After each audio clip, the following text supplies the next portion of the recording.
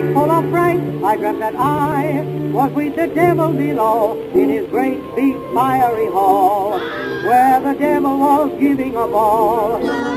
I checked my coat and hat and started gazing at the merry crowd who came to witness the show, and I must confess to you, there were many there I knew. Hello. Hi. At the devil's ball. Welcome to The Dispatchist, a friendly conversation about hell and some other stuff. And with us this week is a very special guest, La Carmina, a TV host, fashion and alternative culture blogger, currently reporting on Japanese subcultures. And she is the author of a new book on modern Satanism, The Little Book of Satan, a guide to satanic history, culture, and wisdom. And thank you so much, La Carmina. Thank you. Yay. Hell yeah. So when can people get the book? Sure. So The Little Book of Satanism comes out October 25th, and it's available worldwide. It's in digital and paperback. It's being released by Simon & Schuster. So I always tell people to support their local indie bookseller. You can call your favorite local bookseller and ask them to order it for you, since it's available through Ingram and Simon & Schuster. Or you can just go to any site online, Barnes & Noble, Indigo, Dimmicks, Amazon, whatever, and pick it up there.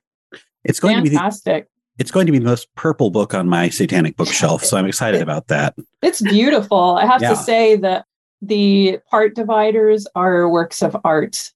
Oh, Literally. thank you so much. Literally. Yeah, that was a They're- conscious choice. And it was great that my publisher really understood that we didn't want the book to seem heavy metal and scary. Yeah. We wanted to really convey that Satanism has a rich history and culture, and it isn't this evil thing to be feared.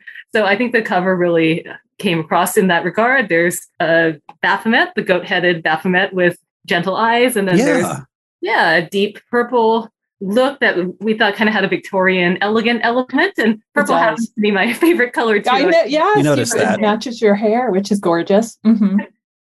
So before we get started on the book, can you tell us what you're up to in Japan these days? Yes. So I don't know if people are aware, but Japan has been closed off to tourism for the past 3 years at this point because of COVID. Of course. Oh my. Yeah. 3 So years. yeah, and nobody has been able to easily access Japan, but I luckily got a work visa because I work also as a travel journalist. Oh, so yay. I'm excited to go to Japan on a project to share about the food and culture of Tohoku, the region north of Tokyo. And that let me get back into Japan before the tourists are coming in, and see my friends, eat all the food, do all the things. Did you see they recently were like, okay, we're reopening to tourists. You can come in on a guided tour, right? Yes. You can only come in on a strictly mandated. And it's like, and every single person I know who's in Japan is like, no one wants to do that. Please, Japan, please. Yeah. Well, the good news, I don't know if you heard, but as of October 11th, that is no longer the case, and people can freely visit. Yay. Ooh, let's go. I'm there. Yeah. I have been really admiring your Tokyo Demon photo shoots when I've seen them on your Twitter. Some fun little characters and icons that I hadn't seen before. Yeah, Mhm. it's so interesting. There's a satanic scene in Japan, and people may know that there are also these folklore deities with horns in Japan called Oni. Yes. So it's really interesting how all around the world there's different conceptions of demons and devil-like creatures and hell, such as Buddhist hell.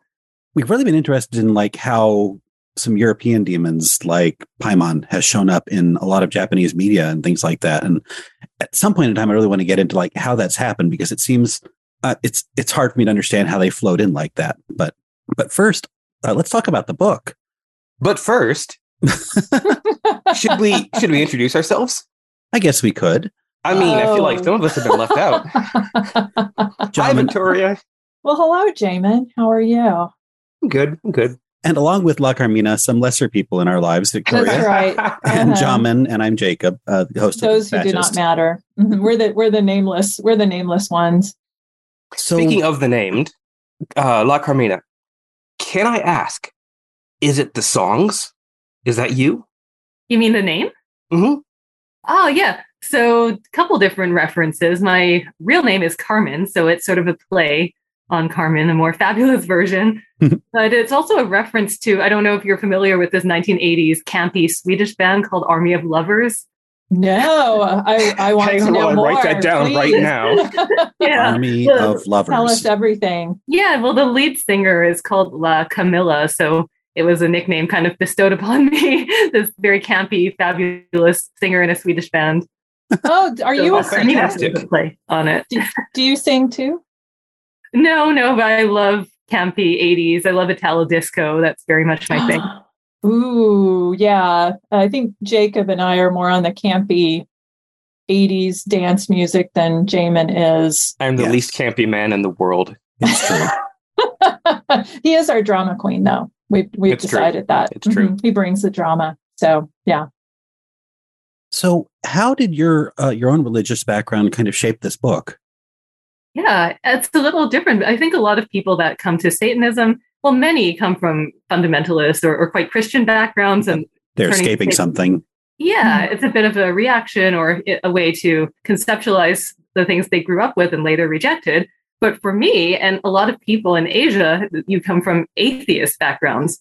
My family's from Hong Kong, one of the most atheist places in the world. So it doesn't have that same theocratic, fundamentalist Christian background that you might have growing up in certain parts, say, of the US. So I came from an atheist background. And for me, it just really resonated with me, the focus on scientific skepticism, on questioning norms and standing up to authority, and just the fulfillment of the self without turning to supernatural, superstitious beliefs or some sort of a guilt or shame. So those were the elements that I found really resonant to me. You actually had a background that allowed you religious experimentation. That's really neat. Yeah, and I'm curious because of that, because of the predominance of atheism in Asia versus fundamentalism in the US, is the flavor of Satanism different because you're not reacting to something so much, but kind of taking things maybe a step further to kind of a logical conclusion?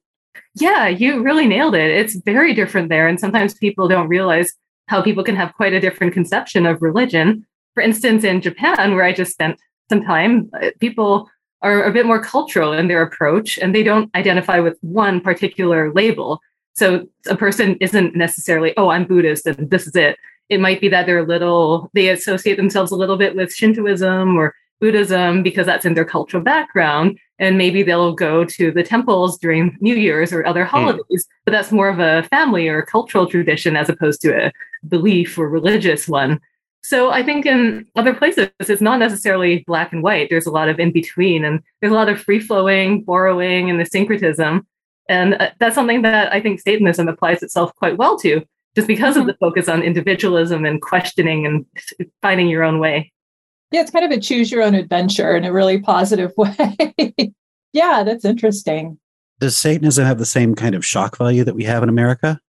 Yeah, that's another thing. It doesn't have that same shock value just because people aren't reacting so much to this fundamentalist Christian background and elements that are all around you. It isn't like that. For instance, in Japan or Hong Kong, if you're wearing a pentagram or an inverted cross, the average person, since most people aren't Christian, they're not going to see it as, oh, this is blasphemous and that person's going to hell.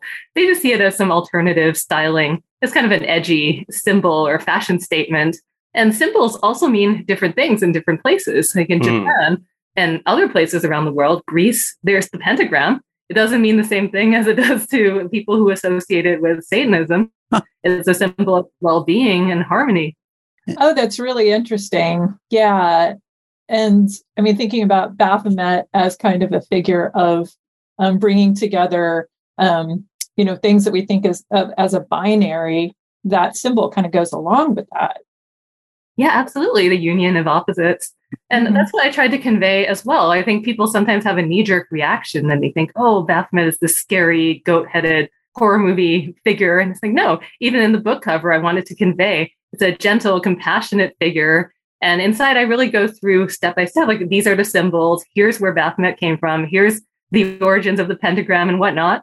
So it's really for a general audience, not necessarily someone who's a Satanist or really involved in it, but someone who might be curious, what do these symbols mean? Where does Satanism come from? And I do hope the book helps to shine a light on that. Yeah, it's a very friendly book. Very. Mm-hmm. Yeah, absolutely. I sat down preparing, like we do a lot of research all together, and we share some notes. of us do.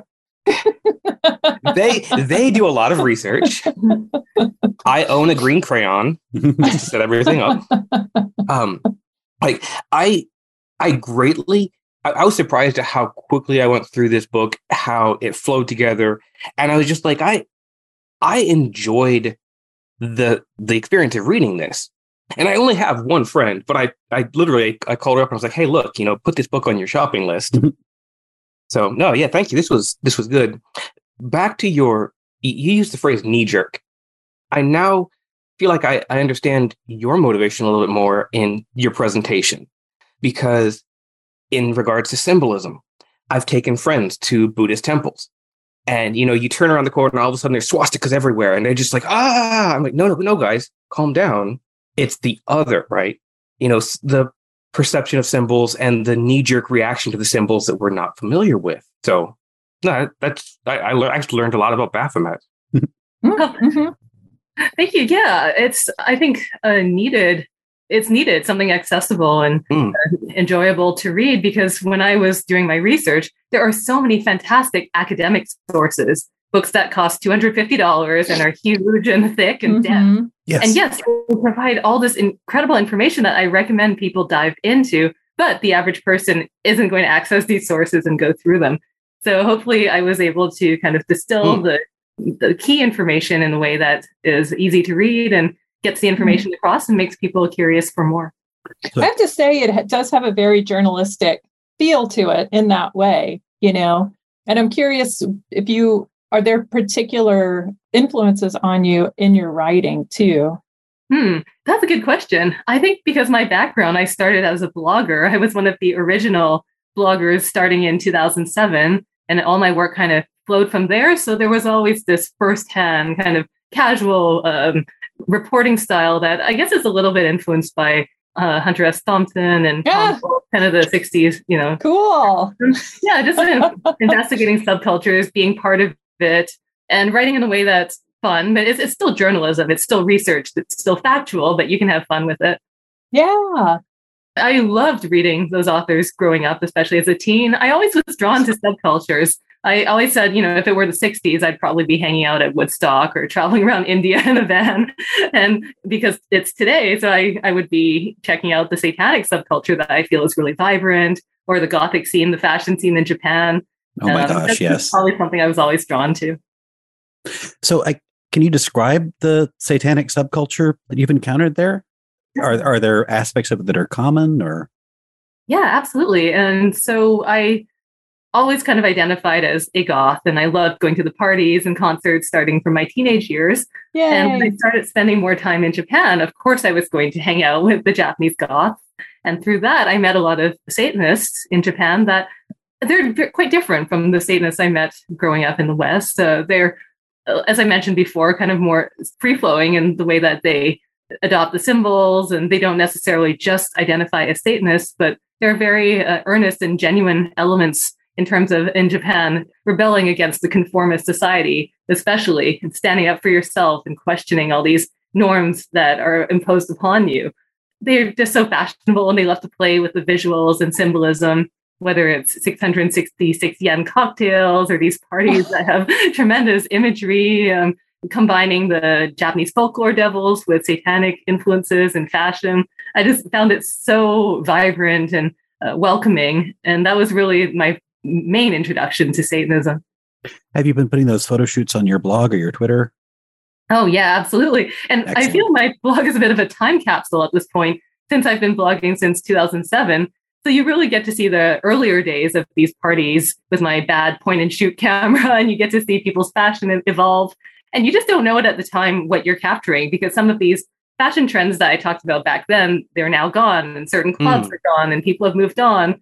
But it's fun to be able to look back and see what was and what remains. Cool. Yeah. So another question about the book, looking at some of the things you've said about it, addressing misconceptions and kind of helping people understand what Satanism is and an absolute value into you as well is important. What are some of the bigger misconceptions people come to the table with? Well, going back to that negative knee-jerk reaction, I think a lot of it comes from popular culture, horror movies, or just the sense that, oh, Satanists are bad people. They're maybe criminals or involved in evil deeds, or they're just devil worshippers believing in an actual devil. And that is completely not the case at all. And hopefully the book, it goes through the history of the devil from his genesis in the Bible and all these historic events, from witch trials to the court of Louis XIV and all that, up to the founding of modern satanic religions like the Church of Satan and the Satanic Temple. And hopefully going through all that kind of shows that it isn't at all. Most Satanists are non-theistic. They don't believe in an actual devil, but it's a metaphor for all these positive values of self-expression and individuality and thinking for oneself. So hopefully people come to the book with an open mind and are able to take away a more accurate and more nuanced perspective of what it means to be a Satanist. In terms of misconception, I feel like a lot of these misconceptions are of the West, right? So what misconceptions would you find in the East? Like, how different would that be? Or I mean, you said it. We didn't have the background, so you're coming across it fresh. But are there Eastern misconceptions? I would say possibly, yeah. I guess people aren't as familiar with the Christian imagery or stories in places like Japan or in Hong Kong. And so people may not necessarily know why Satanists might have like why the inverted cross or what's the story of Lucifer. And these things are not necessarily common knowledge, if that makes sense. And so people may not get Satanism exactly, just as if the average person in the West may not immediately get what it means to be a Taoist or a person who's in an Indian religion like Jainism. It's not an automatic understanding. It's something that I think they kind of have to research for themselves or talk to people in order to get it. It's not automatic. Okay. Seems like the activist sort of Satanism that the Temple of Satan has kind of aimed at. Oh, I'm doing it again, aren't I? It seems like that go really well with like a Buddhist faith, because they're almost non-denominational as a group and have a sort of many paths to one goal sort of approach. Yeah, I see a lot of overlap potential overlap between Buddhism and Satanism. And I do know people that identify with both, since Buddhism arguably is also non-theistic. You can approach it from a way that has nothing to do with believing in some supernatural or deities or whatnot. It's very much a rational philosophy at the core. And you see a lot of similarities between that and, say, the Satanic Temple's 7 tenets in the pursuit of knowledge, of science, of compassion and empathy. So, yeah, they very much go together, I feel. Yeah, I think the Unitarian Universalists kind of follow that similar path of many paths, one understanding, emphasizing humanist values over kind of rote spirituality sort of thing. If someone says something like Satanism isn't a real religion, or it's just activism dressed up like a church, what would you say to someone like that? I would say, rather than fight that opinion, I would say look at the facts of how Satanism developed over the centuries. And hopefully that's something my book can help to clarify, that there's these values don't come out of nowhere.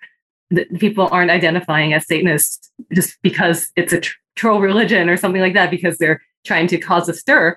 But in fact, if you look through these centuries of anti-Satanism, of people being accused of being the devil's bedfellows just because they were misfits, they were women healers, or they just didn't fit in for some reason, you can see that there's this long history of persecution, of marginalization. And Satanists today, many of them are taking back that label in order to exactly do that, to fight for the rights of those that are the most marginalized, for rights that are being rolled back. For instance, abortion rights, reproductive access is something that the Satanic Temple is fighting for under the banner of satanic representation. And you see that throughout history. You see during the affair of the poisons in Paris, these women that were helping other women get abortions and help them to escape from bad situations were persecuted and killed because of that. So often history repeats itself. The Satanic Panic is ongoing. Yeah, I really enjoyed your description of kind of the misogyny involved with so much kind of anti-alternative religion. And I found it really fascinating that, yes, modern day Satanists are embracing this a historic event that I had no idea about. I'm going to have to do more research into that, the affair of the poisons. I mean, that is fascinating. And so I definitely want to know more. And is that something that's was that something that you came to this project with this understanding, or was that something that you're like, oh my gosh, this is so interesting, I need to really bring this out?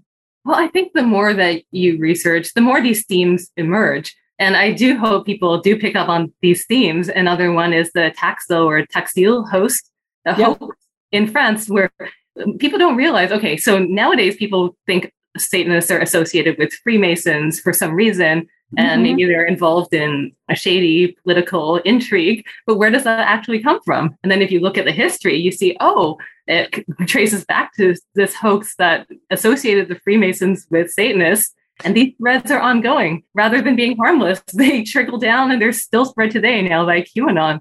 Mm-hmm. And that was something that, again, I was really fascinated by, because, we've only kind of talked about that anecdotally, but you draw a direct line from these satanic panics to QAnon. And I think that's really valuable.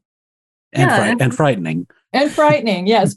Valuable and frightening, just like most things that we talk about. Yeah, I think the threads are there, and I'm not trying to convince anyone of anything or even say that Satanism is the way to go. I'm just saying this is the history, and people can come to their own conclusions and find threads that are familiar. And hopefully that does answer your question of how if people say, oh, this isn't the real religion to be taken seriously. Well, if you just go through the facts and the history and all these rich records that come together, mythology, historical events, then I think the conclusion is otherwise. This may be a joint Victoria, Carmina question, but is there a connection between the Hellfire Clubs and the Masons? Oh, that is a good question. Yeah. Hellfire Clubs. I mean, I think, the Freemasons exist, like they predate the Hellfire Clubs. So there may be some, the Hellfire Clubs might have picked up some ideas, but I'd like to know more about that.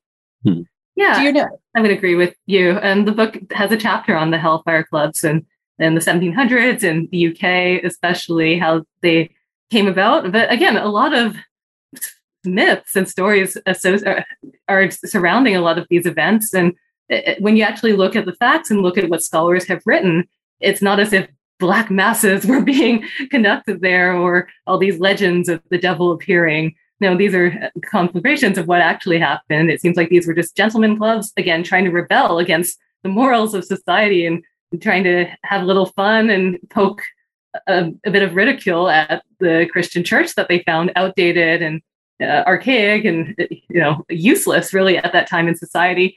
So I think a lot of the elements that were happening throughout the centuries, the Renaissance, the Age of Enlightenment, you see that influence the way Satan is perceived, like with the Romantics and seeing Satan no longer as this real figure to be feared, but this metaphor of Lucifer, the light bringer, who's a rebel and an anti-hero, and even this classical muscled hero that they now depict in art. Mm-hmm. He did really get a facelift around 1700. Yep. What's your favorite Satan? Oh, yes. Important question.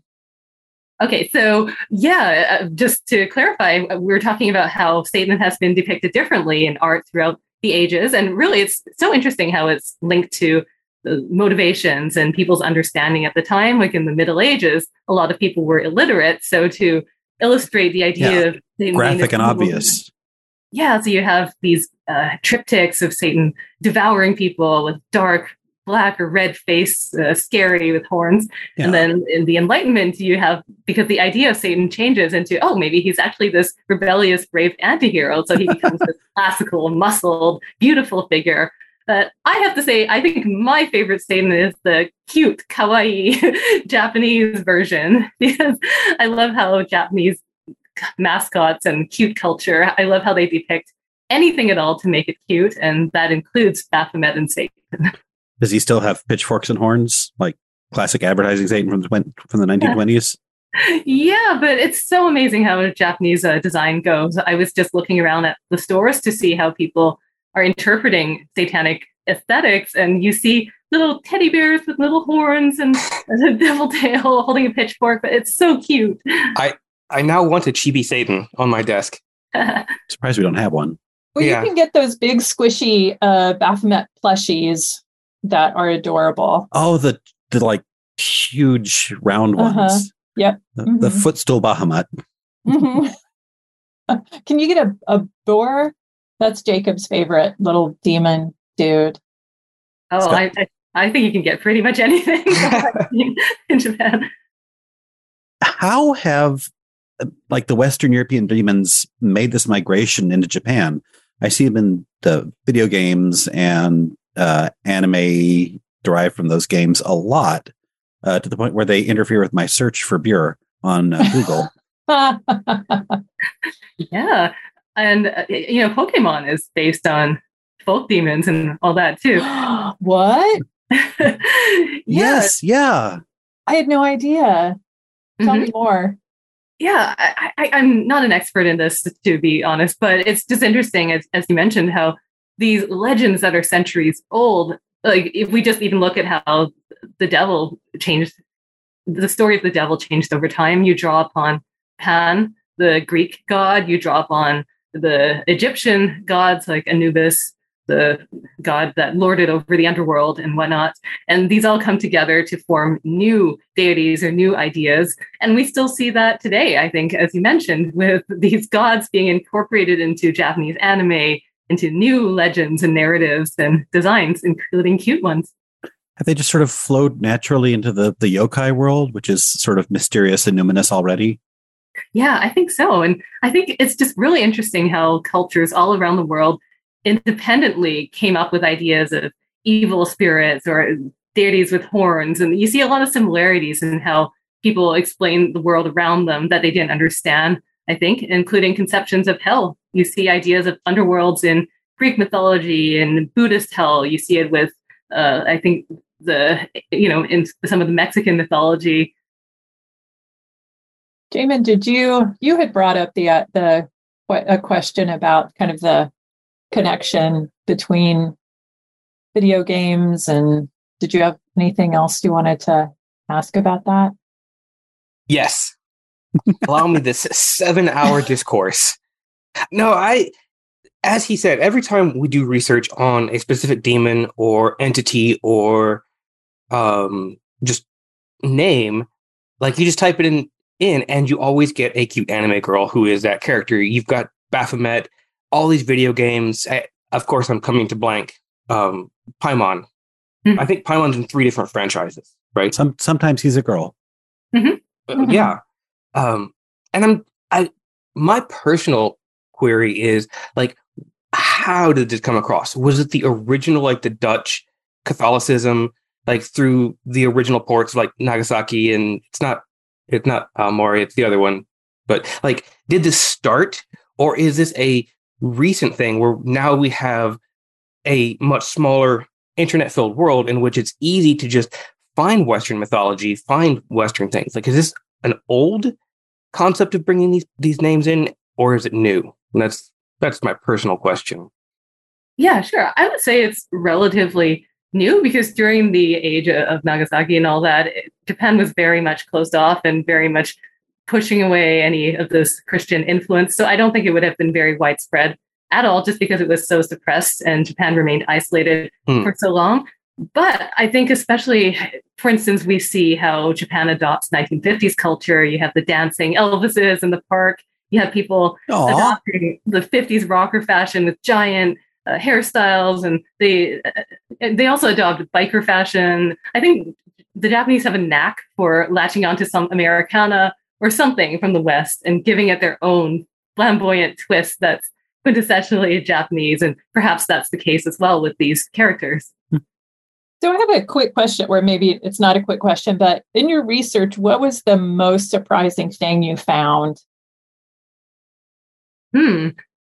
I would say it's the way that people who were deemed Satanists over the years have been so poorly treated and even executed, sent to jail, and how this is not a thing of the past. I mean, people think, well, Salem witch trials, that happened in 1692.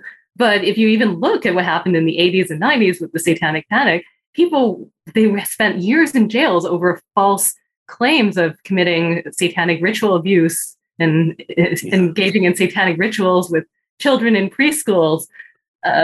People who, there's just this hysteria over Satanism that has been longstanding. It's been around since the Middle Ages, when the Knights Templar were all killed because they were deemed Satan's bedfellows.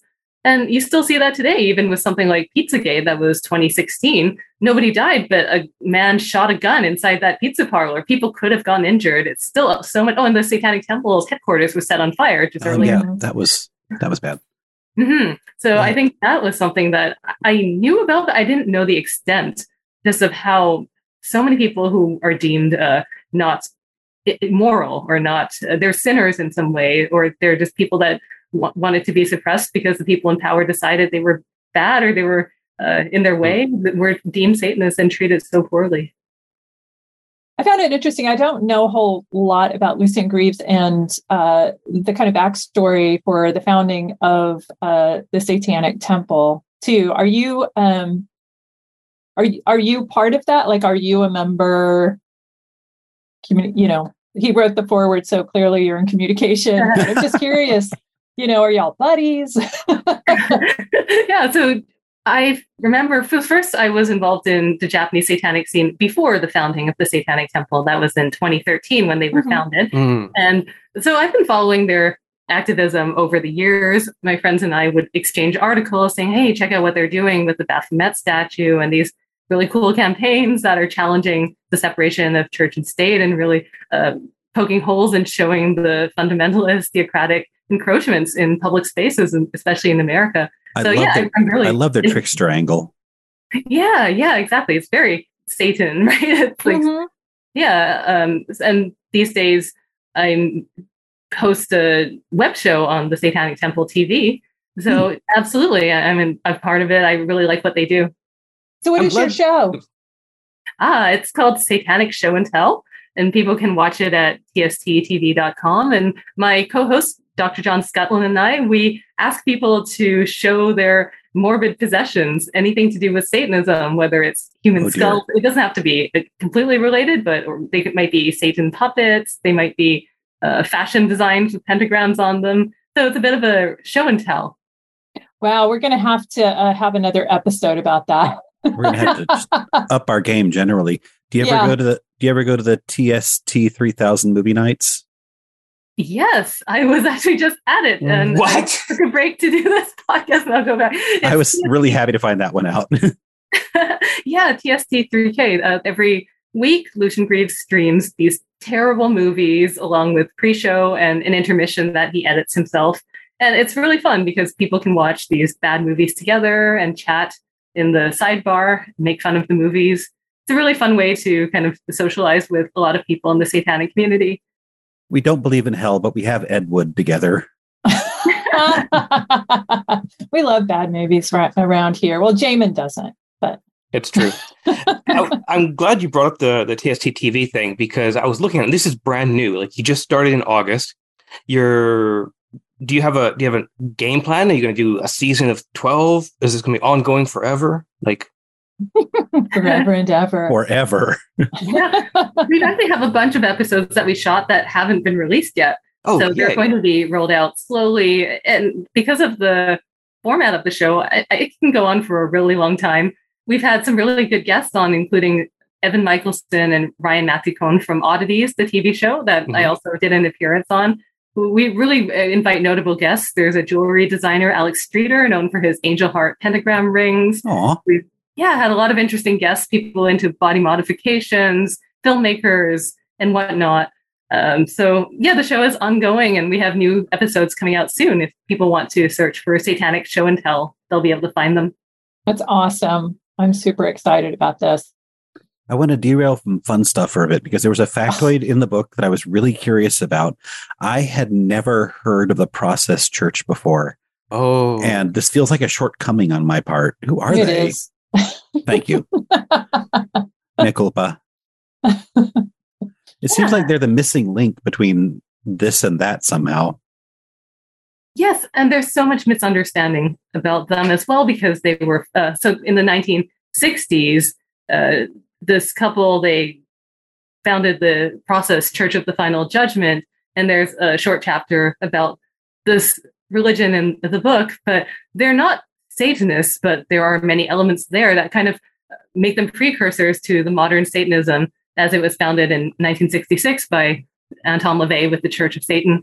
But you see also that they had elements. They have these 4 types, archetypes. That's it. There's Jehovah, there's Satan, there's Lucifer. And so you have these satanic elements in there without it being necessarily a Satanist religion. But they were deemed Satanists by the general public because they wore these scary looking black capes and Baphomet medallions. Oh, well, so there's intentionality there. Yeah, and they were falsely accused of cavorting with Charles Manson and other serial killers. So a lot of misunderstanding and a lot of mystery still surrounding them. They're defunct now. Oh, yes. Yeah. But what about the Best Friends Society? I found that fascinating because it does seem that one of the themes through some of these organizations is this avoidance of cruelty to animals, which again kind of connects to Buddhism. But so but that organization is still operational. Yes, that's right. And doing quite well. So one of the founders of the process, Marianne McLean, she, after the process broke apart, she ended up founding the Best Friends Animal Society. It's a animal rescue and shelter organization that's still around today. It's just interesting that the roots came from the process.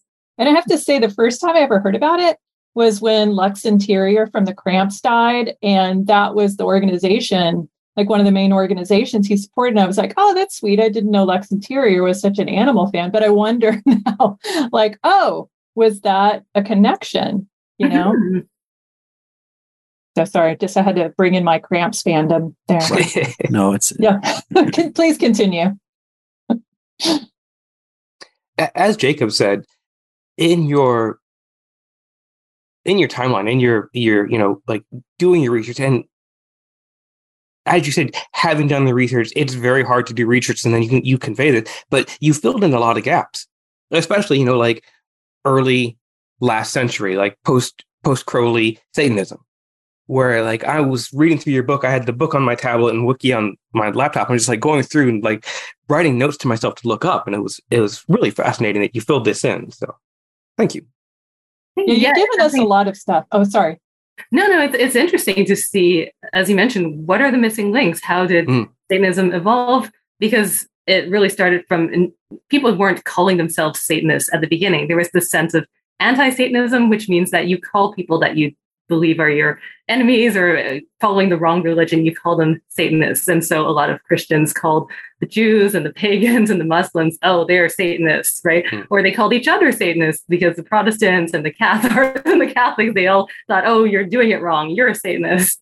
And it wasn't until later that you see people adopting it as a positive term to a greater or lesser degree. And so the book really goes through these very early Satanists that a lot of people may not have heard of, like Ben Kadosh, just a one-person affair in Denmark. This guy, he's like, I'm a Luciferian. And he even had a doctrine written out, and he said that he was a Luciferian in the census, but it seems like a one-person affair. So we can't really say that was the first satanic religion per se. But it's just so interesting when people start adopting these ideas and taking back the name Satanist and finding meaning in it. A manifesto does not make a religion. Darn it. I was almost done with mine. I know. Delete. Keep going. Give it 10,000 years. Back to the Process Church, where, because it's been more than 30 seconds, I've forgotten, but their symbol was the stacked... the peas. The peas. Yeah, I've actually forgotten the alphabet. And people objected to this so much. And I was like, that's kind of a cool, circle of peas. Like, what's so bad about it?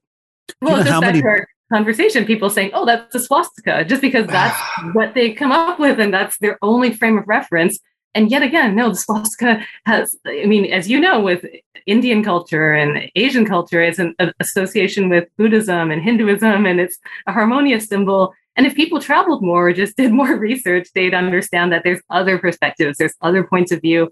I was in India a few years ago, and you see people with not the Nazi swastika, but the backward one. They have it on their homes. They have it in temples. It's a symbol that's very meaningful and positive for people in India. So it's really quite horrible to discount all these people and say they're wrong and your symbol is a bad one because it means something else. It was appropriated in a different way by Nazi Germany.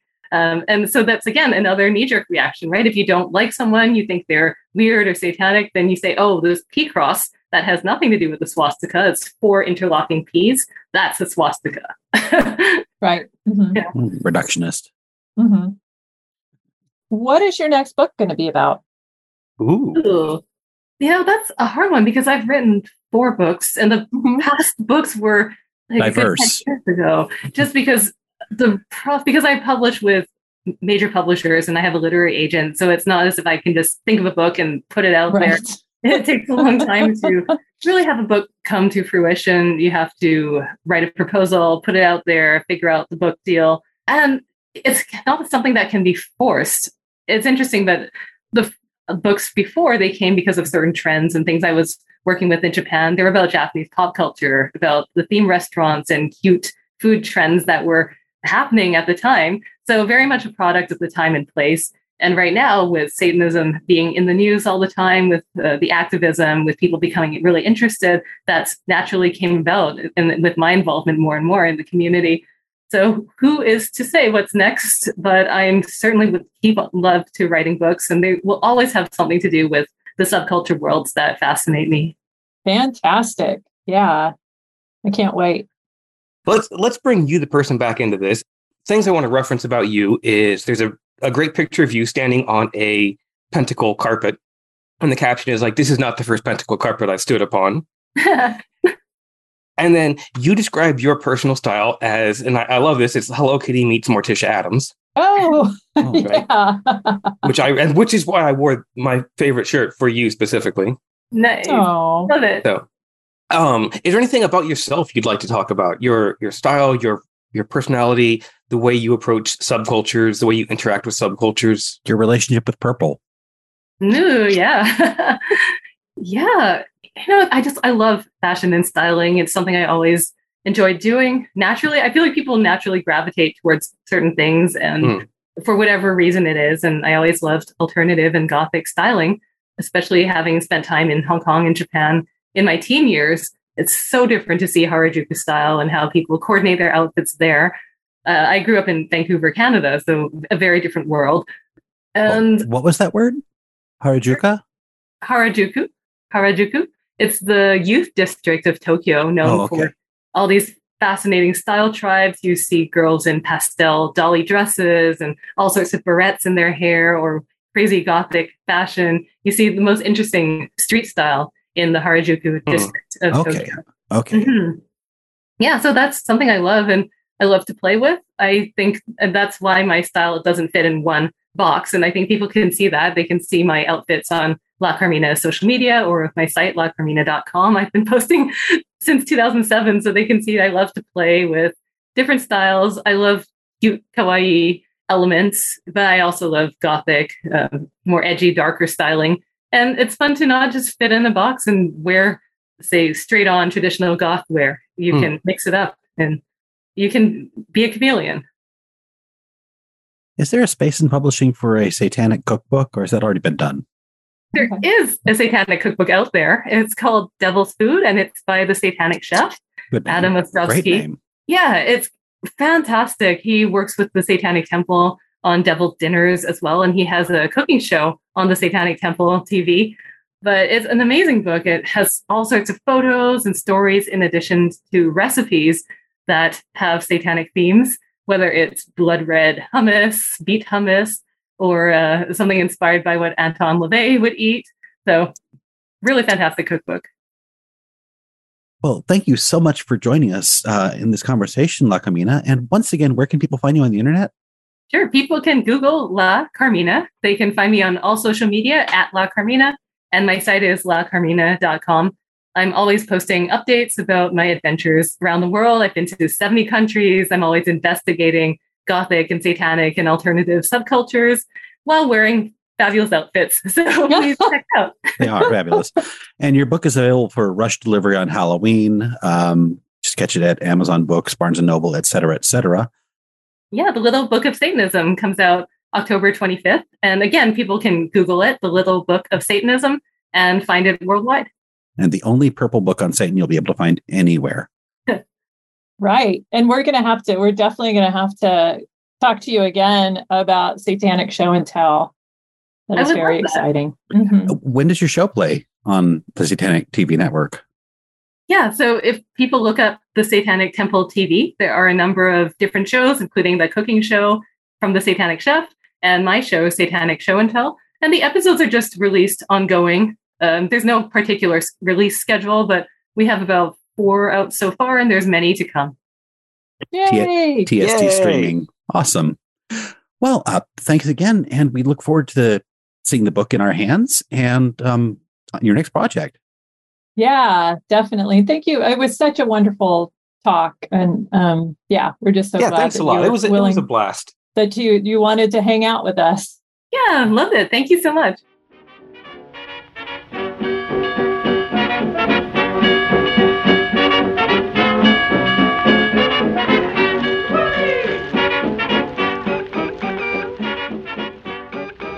This podcast is copyright 2021 by The Dispatchist and is Creative Commons. You're welcome to reuse with attribution. Look for us on your favorite podcast app. Say hi to us on Twitter or Gmail at The Dispatchist, no spaces. Check out our website, dispatch.ist, for more episodes, show notes, and a variety of hellish resources.